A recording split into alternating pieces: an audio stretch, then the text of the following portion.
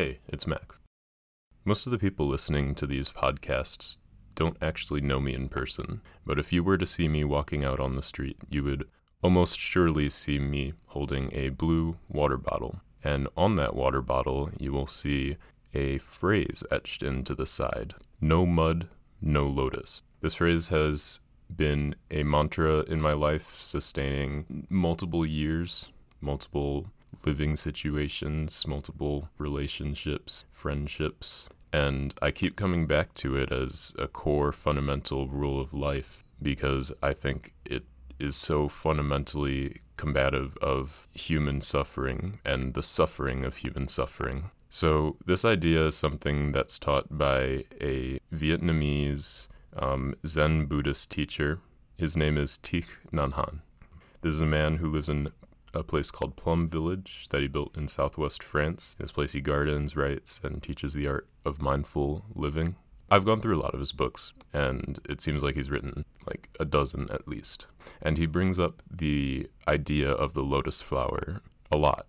It's a metaphor of the contrast between darkness and light, beauty and frightening ugliness, and fundamentally peace and suffering, or happiness and suffering. But he, in addition to a lot of his longer form books, he'll write some little bedside reads where he focuses on this one idea. It's practical, it's applicable, it's digestible, and I keep this book called No Mud No Lotus: The Art of Transforming Suffering by my bed wherever I stay.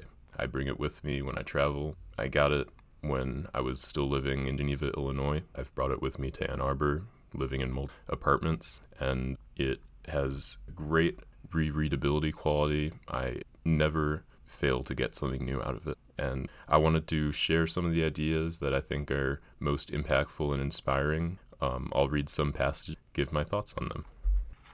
So here's the introduction. We all want to be happy, and there are many books and teachers in the world that try to make people happier, yet we all continue to suffer. Therefore, we may think that we're doing it wrong. Somehow we are failing at happiness, but that isn't true. Being able to enjoy happiness doesn't require that we have zero suffering. In fact, the art of happiness is also the art of suffering well.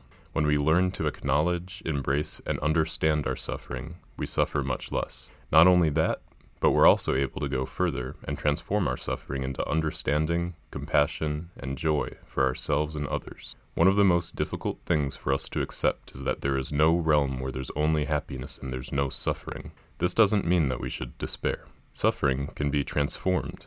As soon as we open our mouth to say suffering, we know that the opposite of suffering is already there as well.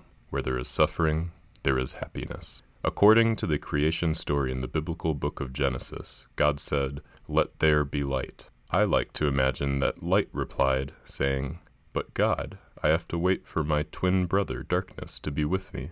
I can't be there without the darkness." So God asked, "Why do you need to wait? Darkness is there." Light answered, "In that case, then I am also already there."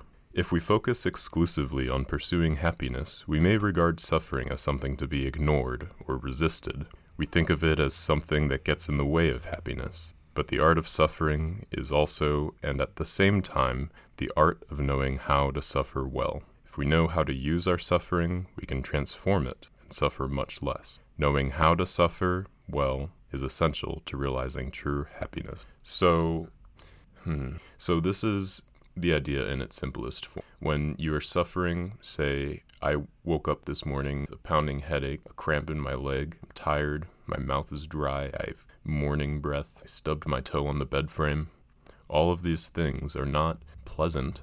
I wouldn't want to experience these things. I wouldn't want other people to experience these things. But even when I recognize that it is unpleasant and these experiences are suffering, I can derive at least some happiness from realizing that all of these things have occurred to me. They have occurred in the past. I've noticed them. I have maybe learned from them. And most of all, I can say, I have suffered, therefore I may experience happiness in contradiction to that suffering. I would never feel happy if I've never suffered. If I've never been depressed, I could never be. If I've never been bored, I could never be excited. If I've never hated, I could never love.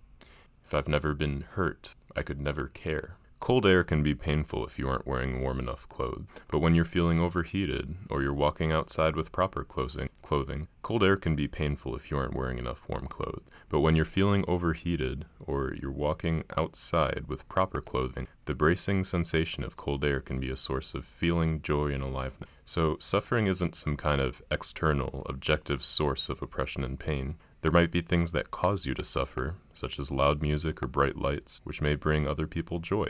There are things that bring you joy that annoy other people.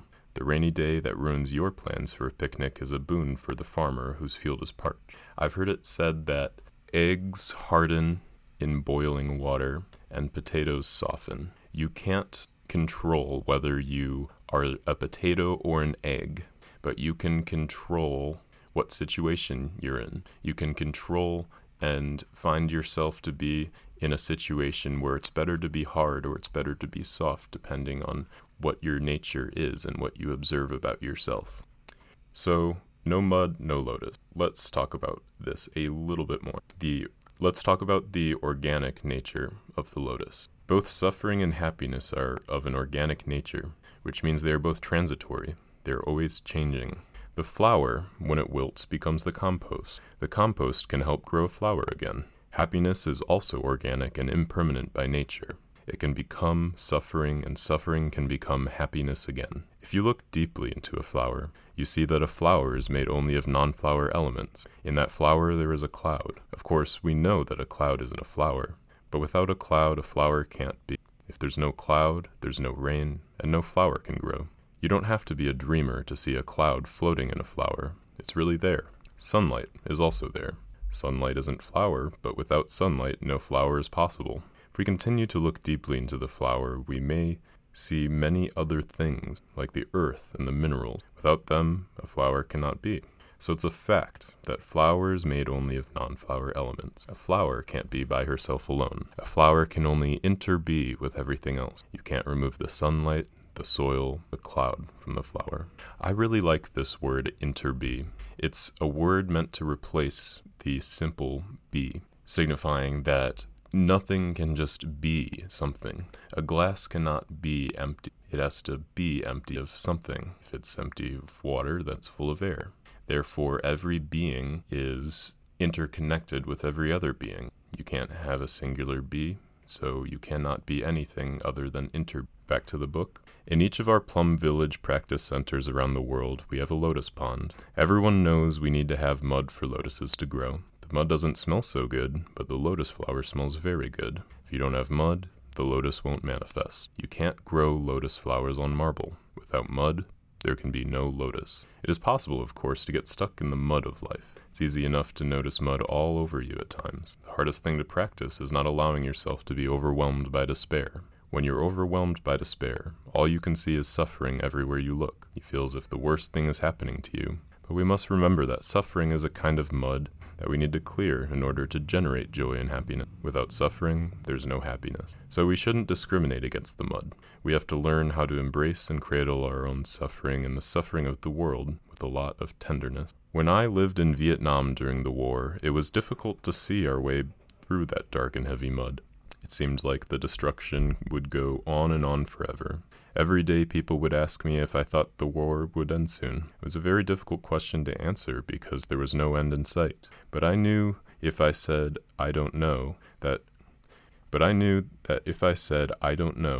would only water their seeds of despair. So when people asked me that question, I replied, everything is impermanent, even war. It will end someday, knowing that we could continue to work for peace, and indeed the war did end. Now the former mortal enemies are busily trading and touring back and forth, and people throughout the world enjoy practicing our traditions' teachings on mindfulness and peace. If you know how to make good use of the mud, you can grow beautiful lotuses. If you know how to make good use of suffering, you can produce happiness. We do need some suffering to make happiness possible.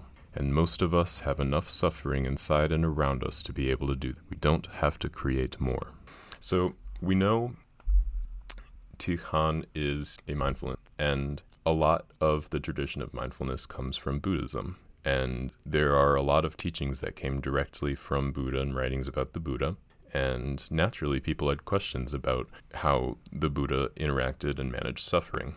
So, did the Buddha suffer? Nhat Hanh says, "When I was a young monk, I believed that the Buddha didn't suffer once he had become enlightened. Naively, I asked myself, what's the use of becoming a Buddha if you continue to suffer? The Buddha did suffer, as he had a body, feelings, and perceptions, like all of us. Sometimes he probably had a headache. Sometimes he suffered from rheumatism. If he happened to eat something not well cooked, then he had intestinal problems. So he suffered physically, and he suffered emotionally as well. When one of his beloved students died, he suffered. How can you not suffer when a dear friend has just died? The Buddha wasn't a stone, he was a human being. But because he had a lot of insight, wisdom, and compassion, he knew how to suffer, and so he suffered much less." The very first teaching the Buddha gave after his enlightenment was about suffering. These are called the Four Noble Truths. The Buddha's Four Noble Truths are, there is suffering, there is a course of action that generates suffering, suffering ceases, meaning there is happiness, and there is a course of action leading to the cessation of suffering, which is the arising of happiness. When you first hear that suffering is a noble truth, you might wonder, what's so noble about suffering? The Buddha was only saying that if we recognize suffering and we embrace it and look deeply into its roots, then we'll be able to let go of the habits that feed it, and at the same time find a way to happiness. Suffering has its beneficial aspects. It can be an excellent teacher. So now I'll put this book down and talk a little bit about how this has applied to my life, what I've noticed. So there's a lot of talk here about the dichotomy between suffering and happiness. And I think that also it's important to recognize that all experiences happen on a timeline. All suffering and happiness that you've experienced is in the past, and all suffering and happiness you may experience is in the future. And in every moment, you are in the present, the eternal present moment. So you have an option to regret past suffering, long for past happiness, fear future suffering, or be envious of not experiencing future happiness. You have those options, or you have the option to exist only in the present moment, taking lessons learned from the past, not regretting or judging yourself for them, or talking yourself down for having had those experiences. Instead, living only in the present moment, recognizing what is around you, noticing your breathing. Breathe in, I breathe out, I see a bird, I see a leaf, I see a very yummy burrito bowl in front of me on my desk that I'm going to eat after this podcast is over. All of these things. There are maybe not things that bring happiness in life, but there are things that have infinite complexity. And if you look at that complexity and appreciate it, you realize that there's always something to appreciate in the present moment. Even looking at your hand, you can see the entire universe. You did not come from nothing. You came from space. You came from asteroid, the ground, and your family, your great-great-great-great-great-grandparents, birds and fish and water. You are all of these things, and you can recognize that by simply looking at your hand. So that's been a good reminder. When I'm overwhelmed by the simplicity of life or the futility or despair, I can always look at my hand and realize the world is infinitely complex, possibilities are infinitely endless, my future is infinitely unpredictable. I have no reason to believe that suffering will last forever, and I have no reason to believe that happiness will never appear again. I have no reason to believe that my suffering will diminish any future happiness. I have no reason to believe that my suffering makes me a worse person, less worthy of happiness or bringing happiness to others. I recognize we are all cut from the same cloth. We are all made of the same things. We are all infinite, everything, and good, fundamental, I think. You know, that doesn't just go for hands, that goes for anything. It goes for a speck of dust. The whole universe is in a speck of dust. Maybe more concretely, the whole supply chain is in your laptop. And how thankful are you for the farmer who grew your coffee, and the grinder who prepared it, and the barista paper manufacturer who made your cup, and the builder who made the coffee house that you're standing. There are a lot of opportunities to be thankful and gracious. I say often, you or I did not deserve to wake up this morning. Waking up was a gift given to you by life, by nature. And as with any gift, you should feel a sense of gratitude. If you wake up and regret yesterday or fear for your afternoon, you're not experiencing life, you're fearing it. You have been gifted the incredible gift of waking up this morning, and you can do whatever you want with the rest of the day. And that's beautiful. And I think that's fulfilling and is a great way to stop the runaway train of suffering and maybe even cease it and find some happiness in your day. Enjoy a little thing like a cup of coffee, taking a shower, washing your hands with your favorite soap, reading a book that you keep on your bedside table, written by your favorite Vietnamese mindfulness teacher. And with that, I'll call this episode over. Thank you so much for listening. I had a great time talking. I hope to start doing these podcasts on a weekly basis. I plan to release them on Sunday or early in the week. Today's Tuesday. I will most likely release this episode later today. You can find every episode at my website, mwalts.com. That's mwalts.com. So yeah, thank you so much for listening. I hope you have a great day. God bless, and peace out.